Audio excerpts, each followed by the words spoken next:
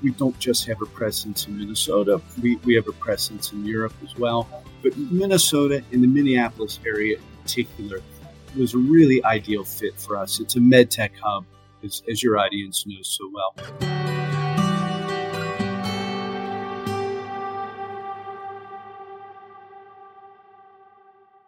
The Medical Alley podcast is brought to you by MentorMate. MentorMate empowers healthcare clients to deliver on their mission and transform the human experience through technology. For over 20 years, clients have trusted MentorMate to guide their vision, design innovative products, and build secure solutions while understanding the specific nuances of their industry. MentorMate's global team in the U.S., Eastern Europe, and Latin America helps clients in all sectors of healthcare transform their organizations. From Fortune 500 pharmaceutical companies and commercial payers to hospital systems, medical device manufacturers, and beyond. Learn more at mentormate.com/healthcare.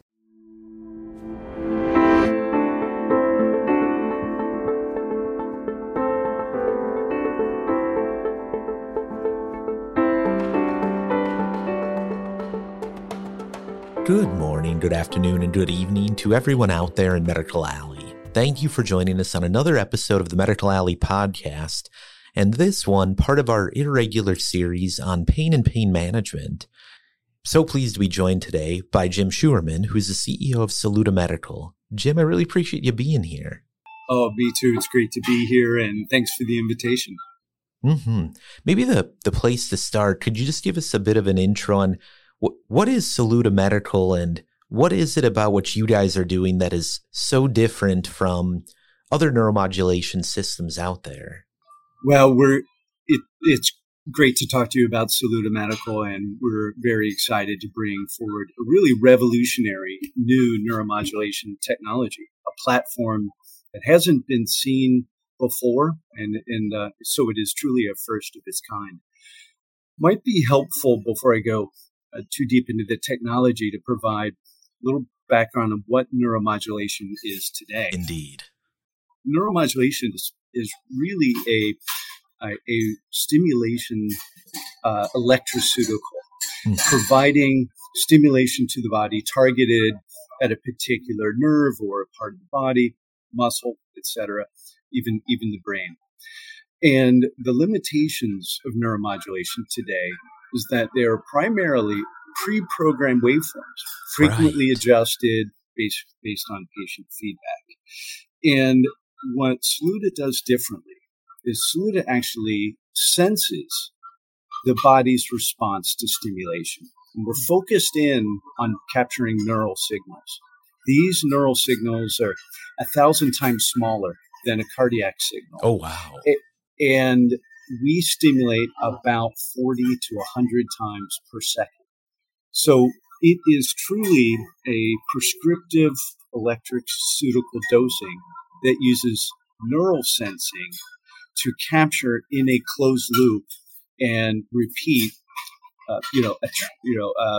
4 million times a day. Right. So it's an exciting new therapy and new technological breakthrough, and it's providing, we think, profound new clinical results for patients in chronic pain. And we're really excited to bring it to market. Yeah. Well, and maybe on that end, we talked a little bit about the clinical evidence. You guys have done very extensive clinical trials for this before bringing it to market and now on market.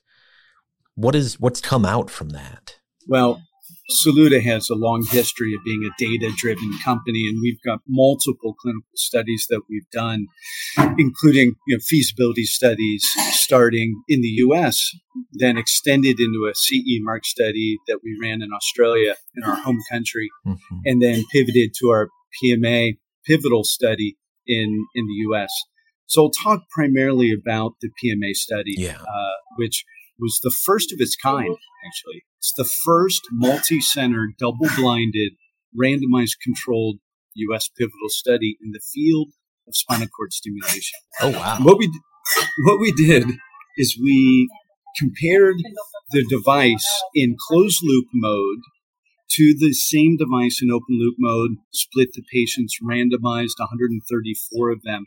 And the patient, again, because it's double-blind, had no idea what system they had, nor did the physician.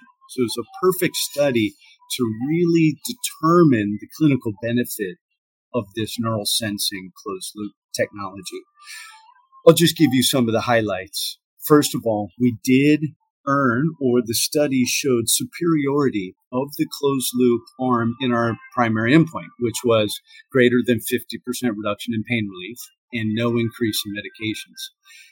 Interestingly, we also had a great clinical response in quality of life. 86% of patients experienced a clinically significant improvement. And on improvement in disability, 82% of subjects had a big change. And then on reduction of opioids, almost 70% of patients voluntarily reduced or eliminated their pain medication. So this profound change I'm demonstrating all came at 24 months. It's one of the longest studies published. And we just recently published updated data to that at the NANS meeting in January. And this will become a published paper where we showed 36-month results from this study. And the pain response was still steady. We saw continued quality of life improvement. And in fact, my final point is we allowed a voluntary crossover at 24 months. And we found that 9 out of 10 patients who voluntarily crossed over crossed back or stayed in closed loop. And we saw the improvement in that cohort. Those patients that flipped from open loop to closed loop matched the long-term closed loop outcomes. It's a little hard to follow, but basically the crossover showed that the closed loop really made a difference. Patients self-selected to stay in closed loop once they had a chance to try it. So we think that was really definitive, really exciting, and really validating. Yeah, and kudos for doing the work to generate that level of clinical evidence. I mean, it's the kind of thing we need to drive adoption of novel technologies, especially in a very tough payer environment. So kudos for doing that level of work. I'm curious. You mentioned in there that the company's an Aussie company. Where did this come from? Like, how did this get started? If you back up. Well, great innovation comes from great minds, and we certainly have that in spades. Our early geniuses, I call them, came out of a organization in Australia called the Australia Information and Communications Technology Research Center, or NICTA.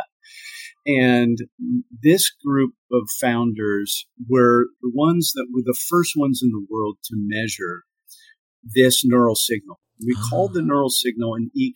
And I'll say the first one, I'm going to qualify that.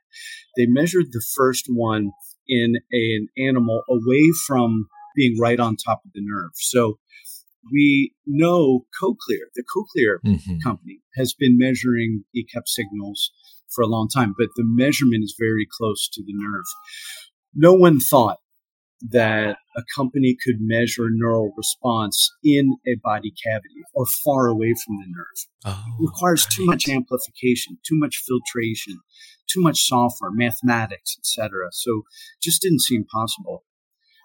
To be able to measure that ECAP 10 years ago in our first animal was a big step forward.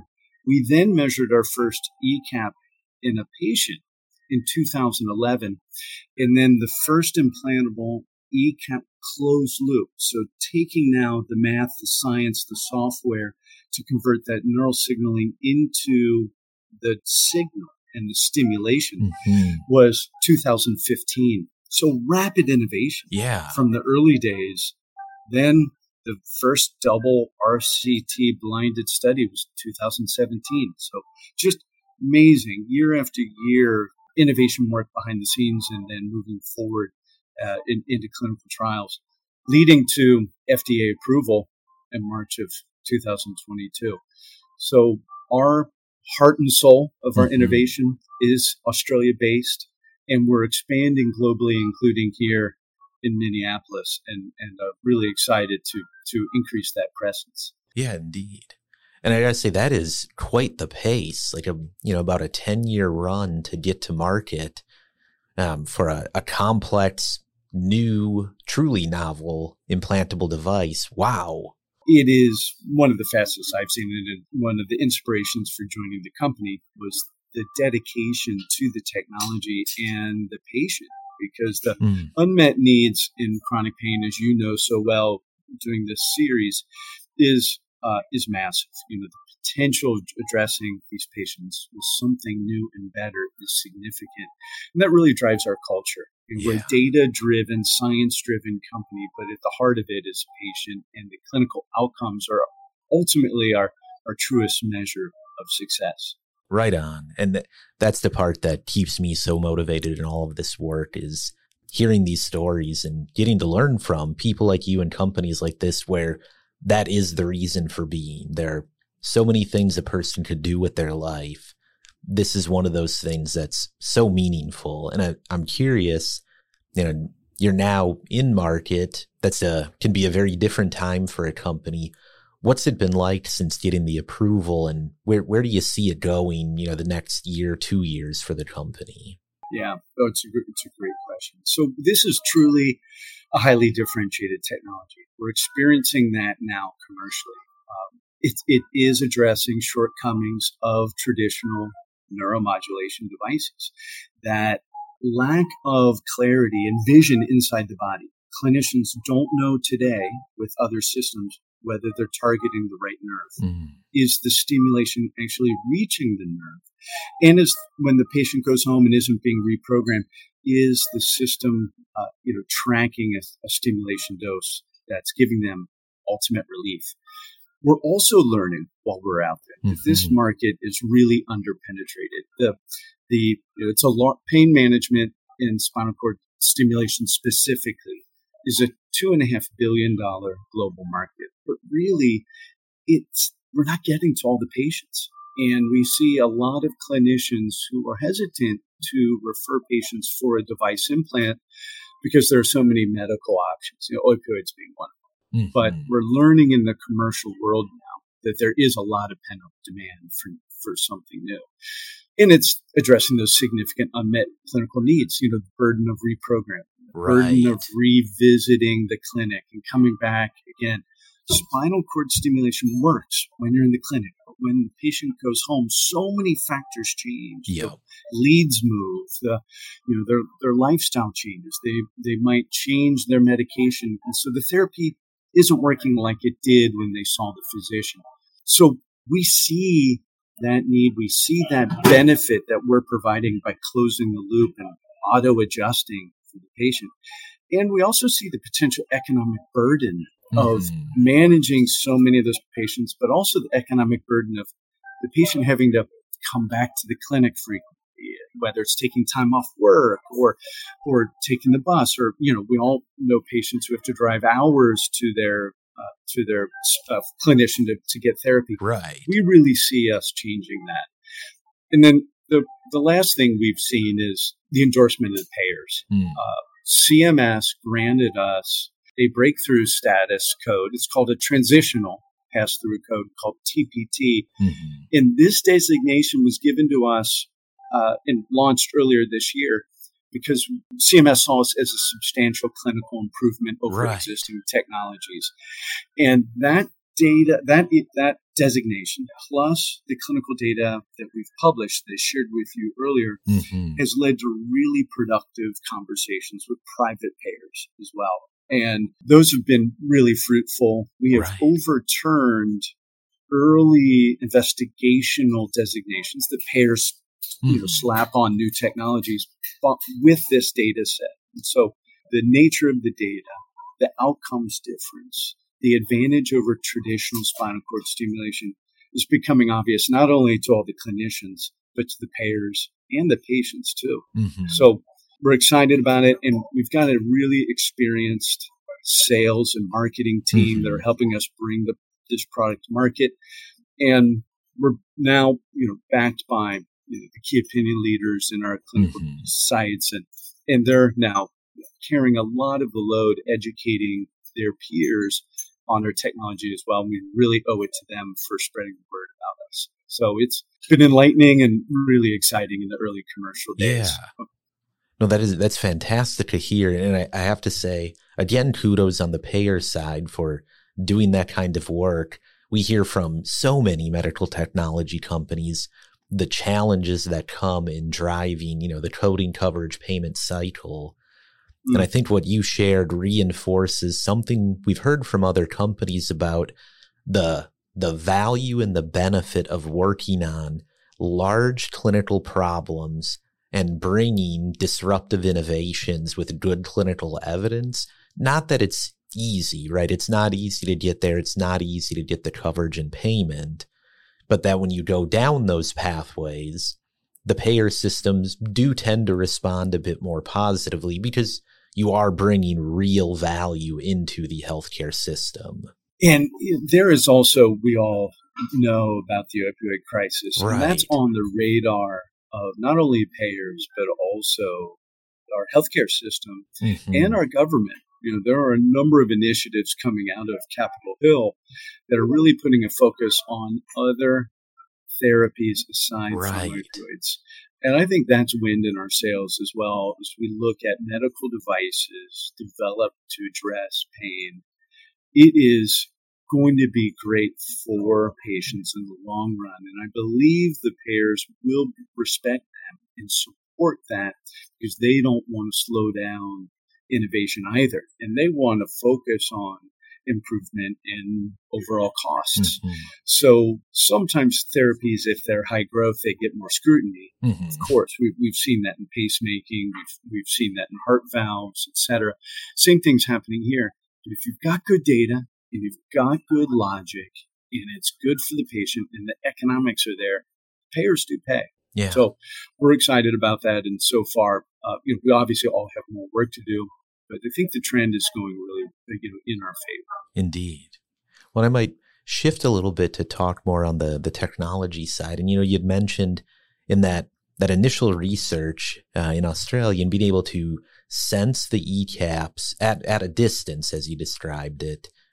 That sounds like, and you did use the word platform at the start, like there could be other use cases, other applications. I'm not going to ask you to talk about like what product might be next, but how do you think about what else this could be used for as a platform or as a system to advance other areas of care? We're really focused, obviously, now on pain because that's our biggest market opportunity. But I will reference an interesting article from the publication, actually, from the Journal of Neurosurgery. This was back in May of 2020. And it talked about the survival of neuromodulation therapies. This is not only survival like a Kaplan-Meier curve. Did the patient stay on therapy? And then it compared that to, did the patient stay with their original device or did they have to trade off to another device? And it looked at 3 areas of neuromodulation: deep brain stimulation, vagal nerve stimulation, and spinal cord stimulation. And what's interesting is all 3 therapies had good long-term therapy survival out to 10 years. But the challenge is patients have difficulty staying with their existing device. Something happens. Is it the battery? Maybe. But a lot of times these seem to be trading off waveforms from one device to another one. And this was especially profound in spinal cord stimulation. That's why we started there. Right. There's opportunities in other areas of neuromodulation to improve survivability of the therapy. And we believe that's because outcomes weren't optimized. They were looking for something better. And maybe, a Gen 2 came out or another version of the system came out. And patients had to go through an invasive therapy change to get the new technology. We are there. We're there for our patients, and we're there for patients who have had other technologies to adopt our therapy. But we want to make sure our therapy can be the patient's really definitive last therapy they need for their symptoms. Love that. And that means upgrading software remotely, not needing an explant to get the next gen, using our ability to be able to reach to the patient through neural signaling, learn from that, evolve with updates, provide the updates direct back to the patient for their specific neural needs, and continue to address them and improve their outcomes over time. Mm-hmm. So we see early versions of them in a new generation device we're submitting to the FDA right now. And we look forward to launching that sometime next year. Oh, fantastic. We think it is applicable to other areas outside of pain. And we're doing feasibility studies in several areas. It's early as far as chronic implants. Mm-hmm. And we're excited about this platform being able to help. Right. And we could apply and assist companies who already have neurostimulation devices by being a partner with them. So there's a lot of unique pathways Saluda can go, being the first one to develop this neural sensing and closed loop capability. Oh, it's great to hear. Well, and then I feel like any interview today on advanced technology, I'd be remiss if I didn't ask about artificial intelligence. And it sounds like what you all are doing, pretty darn complex, really good math. Do you think about artificial intelligence, whether in the current product or in future products, or do you think that's a little more hype than it is real? There's certainly a lot of hype, but it's warranted, right? There's stuff coming, and companies are spending a lot of time and money, and we will all benefit from the chip manufacturers, the software manufacturers who are really pressing us. Artificial intelligence is really intelligence. It's perceiving, synthesizing, inferring information demonstrated by a machine, right? Mm-hmm. So Saluda is using direct measurements of thousands of patients' neural signatures through the ECAPs, through the neural sensing. And we build a knowledge database because of it. We have over 1 trillion ECAPs. We have that knowledge now. So we have that ability. We have that machine capability, and we're using some of that for our proprietary Saluda expert system. We commercialized already, our first commercial launch, but we've got new generations of devices coming. And as we complete or continue our U.S. commercialization, we'll be adding to that big knowledge database and working on autonomous programming and ultimately based on machine learning and leveraging AI. So I think AI is the future. I think every company is going to have some form of it. And I think we're uniquely positioned with all this data to be able to really maximize it and move things forward in a way that I can't even comprehend today. Right. It's true. I think it's incredible. It's very exciting. Oh, that's fantastic. One last question I'll ask then as we come in to wrap it up. So an Australian company that now has operations across the U.S., including a growing base here in Minnesota. I'm always curious because we do a lot of international work, and Australia's been our top market. Why is the company here? What's the point of being in Minnesota as far as developing the U.S.? Well, it just seemed like a natural fit. Yes, we have to build up our U.S. capabilities. We also have needs to develop our med device experience, our knowledge and relationship with the FDA, for instance, and our quality systems, our partnership with contract manufacturers. A lot of them are in the Minnesota area. And then just the buildup of our capabilities of our team. It's not just commercial. It's also, the operations capabilities, the sustaining engineering, the development capabilities of our distribution centers, and even returns. Being able to bring product back. Oh, sure. Investigate quickly. Get to root cause analysis on any upgrades we'd like to do. The more we can centralize around our high volume areas, the better. And we have we don't just have a presence in Minnesota. We have a presence in Europe as well. But Minnesota, in the Minneapolis area in particular, was a really ideal fit for us. It's a med tech hub, as your audience knows so well. And as we continue to grow, we look forward to being a bigger employer in the Minneapolis area as well. And look forward to the continued partnership with the city and the state, which so far has just been fantastic. Oh, it's great to hear. Well, and we really appreciate it. Seeing breakthrough innovations get developed, that's what we get up for in the morning. And to be able to have those grow right here and give us more ties around the world, even better. So Jim, I want to say thank you for taking some time out of your day and sharing a bit of perspective on what Saluda Medical is up to. Great. Well, it's been my pleasure. I enjoy talking with you today. I look forward to catching up again soon. Indeed. And folks, that's another episode of the Medical Alley podcast. If you're not already a subscriber, make sure to check out medicalalleypodcast.org, or you can find us on Apple, Spotify, or wherever you get your podcasts. And would you do me one little favor? Share this podcast with just one other person. Help spread the word. If you did that, this and so many other incredible stories would reach further and make a greater impact. I'd really appreciate it. Until next time, have a great day.